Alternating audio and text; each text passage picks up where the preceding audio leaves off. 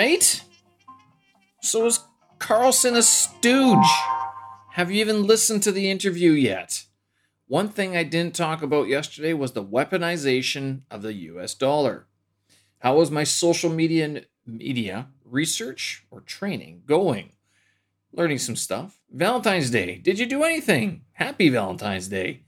Black Metal a go-go. Shows are returning to China in full force. Newsletter out, and finally got Final Cut Pro to go for me. Folks, Wednesday, February 14th, 2024. I'm Steven Sersky, Canadian expat, situated here in Beijing, China. This here's my daily audio podcast,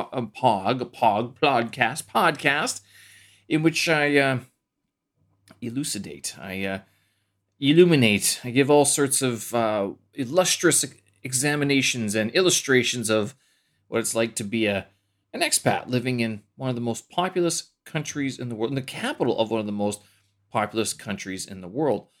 And I'll tell you, I work from home. I don't really see a lot of people these days. I used to work a lot outside of Beijing as well. We used to have to travel quite a bit for work purposes, but since the pandemic, not sure if you heard of it, but that kind of threw a bit of a ruffle into the feathers, and now we work from home. As a result, it wasn't entirely bad because I did start podcasting as a result. Now, whether or not you enjoy it, I mean, I think you do, because some of the analytics are saying that people are actually listening, which is kind of fun and kind of neat to see and hear. Thank you for joining me today. If you're looking to learn what it's like to be an expat in any country around the world, this is it. Except the problem, or the one possible problem, is that this is not your happy-go-lucky, oh, the food is just so delicious, I love it here so much type of podcast. It really isn't. It's more like, have you even heard how to transfer money home? Yeah, don't start with that episode. It might put you off a little bit. But yesterday I was going on about this Tucker Carlson and Vladimir Putin interview. The one thing that I didn't touch on, mostly because the episode was getting a bit long, was the weaponization of the US dollar. And Putin talks about this quite a bit, or talks about it a little bit in the interview. And one of the things to say, to understand about the sort of the weaponization and the place of the US dollar as a reserve currency is that it's not easy to replace. It's not like the US dollar necessarily wanted to become the reserve currency. It's that it became it because all of the other currencies basically couldn't be trusted, at least not to the same extent. And you think of the British sterling, the British pound. You think of the euro, which didn't exist until, 1999 or somewhere around there. So it's a young currency. Who's going to trust the Russian ruble? That didn't exist until 1991. Chinese yuan, maybe the Japanese yen has stayed the same. But, I mean, how was Japan 60, 70 years ago when the US dollar basically became the reserve currency? Basically, the US dollar took reserve status from the British pound. And one of the reasons, to tell you the truth, I actually don't even know how or when that happened. And I don't know the exact reason, but based on how commodities are traded, gold, silver, copper, grains, your softs and your hard metals and stuff like that, all your soft and hard commodities as well, a lot of those were priced in sterling pound for years. And then New York became the place that a lot of boats went to. And so people needed to have US dollars. Now, has that changed? People say Bitcoin's going to take over. Doubt it. People say that the Chinese yuan's going to take over. It's not there yet. It might hold a place amongst the ranks of reserve currencies, but there's some trust issues that the rest of the world has with the way that things are done here, that it doesn't look like that's going to happen anytime soon, regardless of what some people say. And Putin talks about the rise of China as well, and he's good buddies with Xi Jinping here in China. But we do have to keep in mind that they are sort of influenced by the same sort of books. And by that, I mean like the Leninist philosophy, the Karl Marx philosophy, Mark and Engels, basically. So the whole communist philosophy as well. That is, it weighs on their thinking and their understanding of history as well. So now, could we see the upending and the sort of the end of the U.S. dollar as a reserve currency in our lifetimes? It's possible, but I don't think it's going to be taken over. I think it's going to be given over. It's going to pass to whoever is the next one, and I don't think we know who that is. I mean, a lot of people will say they sort of had a good idea who it is. I don't think it's that easy to say that who the next reserve currency will be, because along with the reserve currency comes the fact that you become a little bit more. You have to get a lot better at finance, and you have to have a system that sort of enables people to get good at finance. Which, how many systems do you know, or which system would you trust? Basically, if someone showed up with a bag of cash, nothing suspicious, and it was a bag of U.S. dollars, would you take it? Like, for exchange it for a bag of like anything, whatever they got. What do you have? A can of tuna, a bag of apples, a backpack, or a ticket out of the place, whatever. Bag of cash, U.S. dollars, would you take it? What about Russian rubles? What about Chinese yen? Japanese yen? What about South Korean won? Australian dollars? Zimbabwe dollars? Saudi Arabian rials, I think it is, or Dubai rials. You go on down the line, you go, well, some of these currencies are easier to take in than others. And one of the reasons is because the currencies will be widely accepted, because they know whenever they go to a bank, the bank will go, yes, we can use this. We can do something with this currency. Whether it's earning interest, whether it's lending it out to somebody else, whether it's buying commodities with that currency, even if they don't, if they never digitize it, if the bank never digitizes the currency, they can still go do something with it. That other people will go, okay, yeah, I will trade you what I've got for that dollar that you've got. Now, that's an overly simplistic way of looking at things, but I hope you understand. Putin's talking about the overthrow of the U.S. dollar as a reserve currency. Maybe not so much the overthrow, but he's talking about the weaponization. And what the U.S. Fed basically did was take liberties with the fact that so many people depended on the U.S. dollar to do trade, to perform trade, that it looks as if they abused it quite a bit. And given that he was, talking about NATO and other issues that he's had with U.S. diplomats, presidents over the years, I mean, it's not surprising to say that he's not favorable of the weaponization of the U.S. dollar either. One thing to keep in mind, though, is that with the U.S. dollar, one of the reasons I kind of always have wondered if in the back secret office doors, rooms of where the U.S. Fed meets, they might be like, yes, but we've inflated the currency. We have massive amounts of debt on paper. People still buy things. We still have contracts to buy loads of stuff from around the world.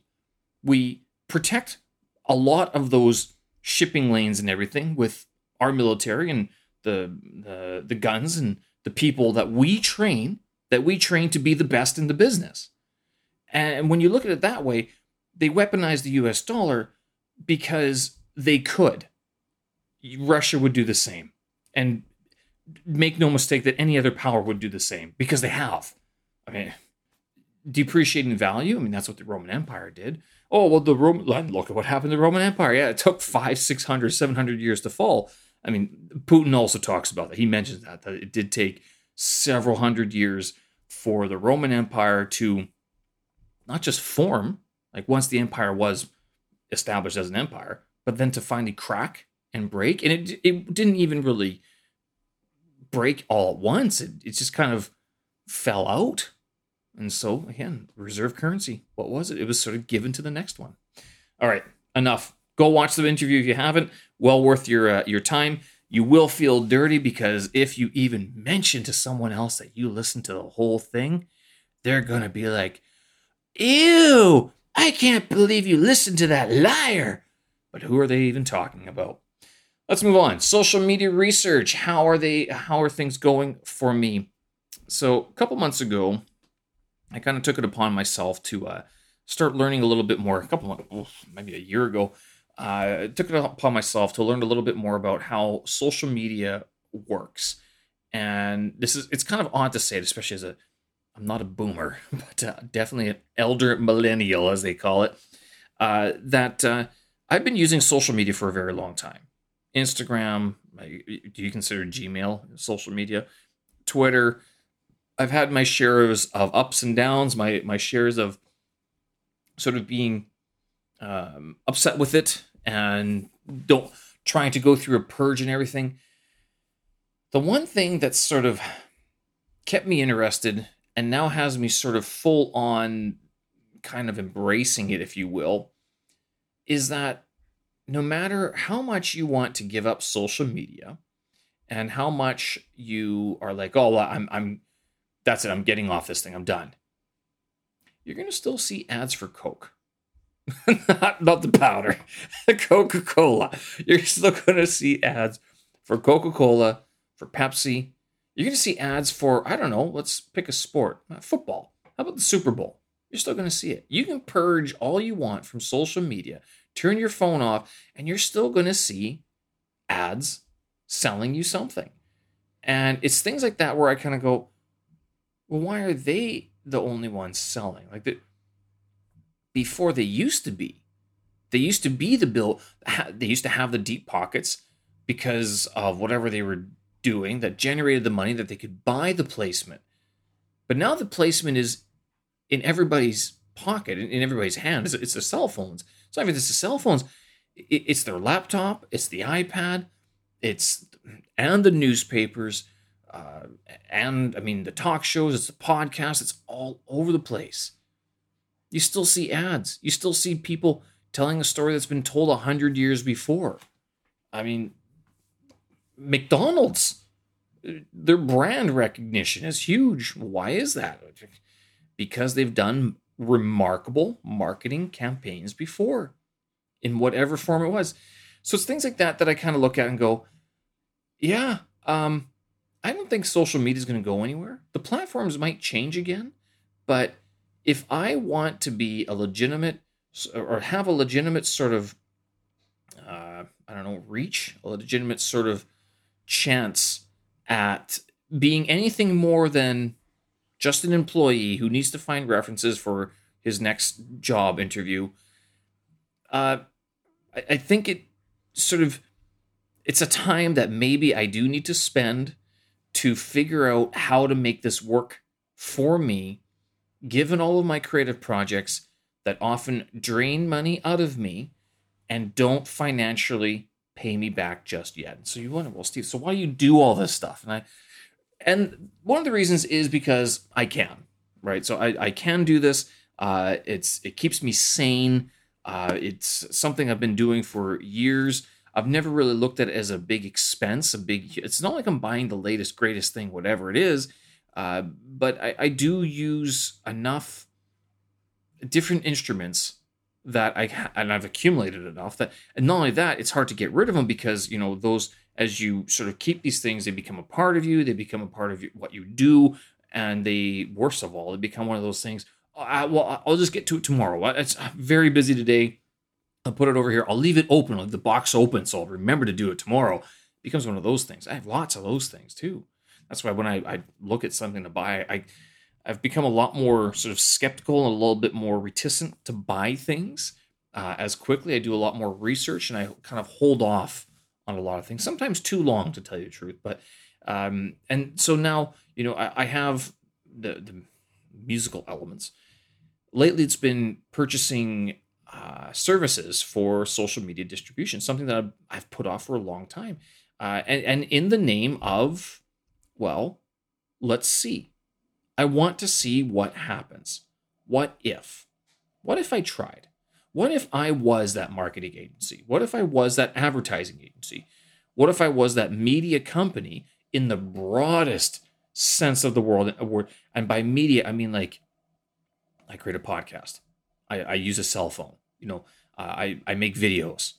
By no means am I attracting any clients yet. Am I? Would I be willing to? Sure, right price. Let me know. StevenSirsky@gmail.com. StevenSirsky.com. Get in touch there too. So oh boy, Steve, what have you learned? So one of the things that I have sort of picked up on in my social media research and training is that the use of spreadsheets, CSV files, comma separated value documents that you can create through Google Sheets for free online, export in better format than OpenOffice or Numbers can create, and then use those to batch upload your content across multiple platforms all at once. Last week I mentioned this. It was taking me an hour per platform. And that's because, well, I guess you'd say I was doing it wrong. Sitting on one platform and manually typing in everything, that's tough, especially if a lot of these platforms are mobile and you'd have to use your thumbs to type in all the copyright, all the copy, as they call it, all the copy for the content. Introduce a tool like Metricool. This is the latest one that I've sort of been on. You've no doubt heard of other ones like TweetDeck used to be a big one for Twitter accounts, HubSpot, Buffer. These are all sort of social media distribution platforms. So they help social media managers manage brands that they're representing or working for, publish to several platforms across different time zones, across different demographics and geographics. It gets very complicated. It's neat to see, but now, and I would actually almost say that Metricool is sort of like your entry level social media manager, and probably what most people just need. You can do this with one brand for free. You can connect all this stuff on your own. It doesn't take much. So even if you didn't want to sit on Twitter, say if you're like an author or political commentator, or if you wanted to, if you had a podcast that you could pull quotes from, you could pull quotes and create the copy, create the content that would spit out a tweet, a LinkedIn post, a Facebook post, a Facebook page post, and all these different things all at once, and you can schedule them all to go at once or at different times. And so that way, when people open up their different socials, and if they're following you, your beautiful face shows up right there again and again and again. And then, of course, they might try to unfollow you or mute you. But as long as your message is good, it's like, oh, yeah, well, I saw that. It reiterates your point, basically.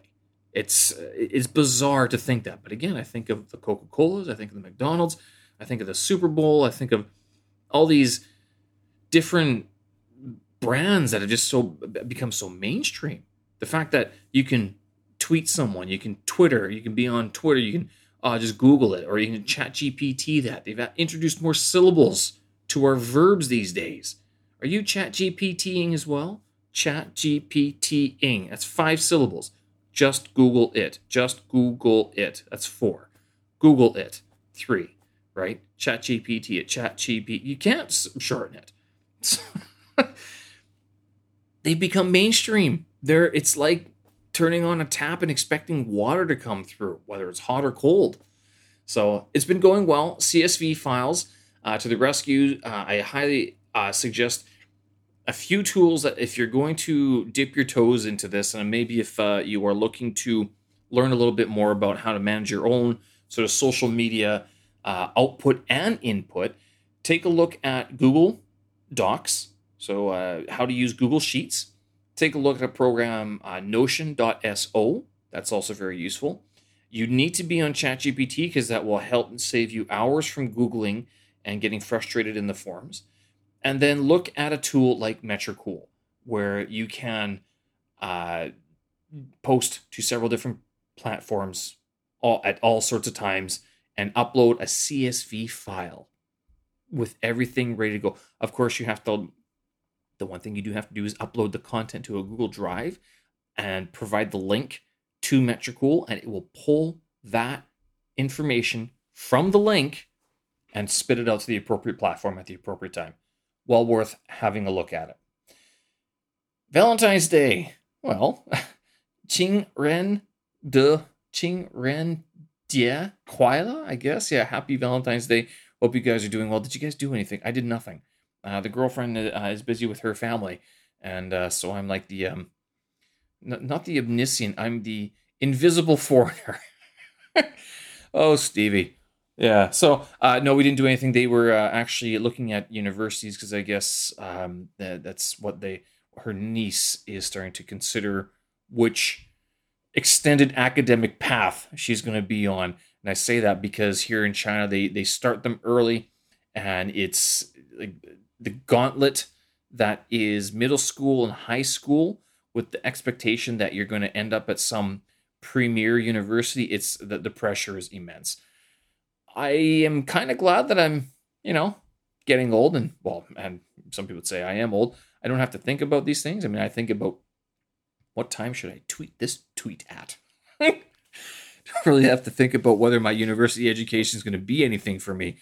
We all know how that turned out there, Stevie. So all that is to say that no, we didn't do anything for Valentine's Day, but we will be probably going to one of the Beijing temple fairs on Friday. So we'll see how that goes. It was a bit cooler today. Not smoggy, because it was windy. So hopefully it stays clear and cool and good and warm, actually, for Friday.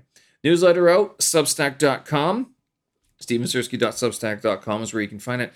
All about what makes a holiday. And I go into a little bit of a comparison between what I am used to from growing up and what Spring Festival, like what my introduction to holidays overseas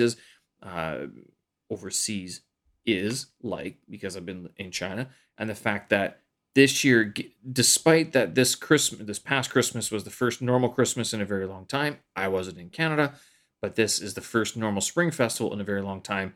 I am here, and all I'm doing is sitting at home talking to myself for a podcast. That will change, folks. That will change.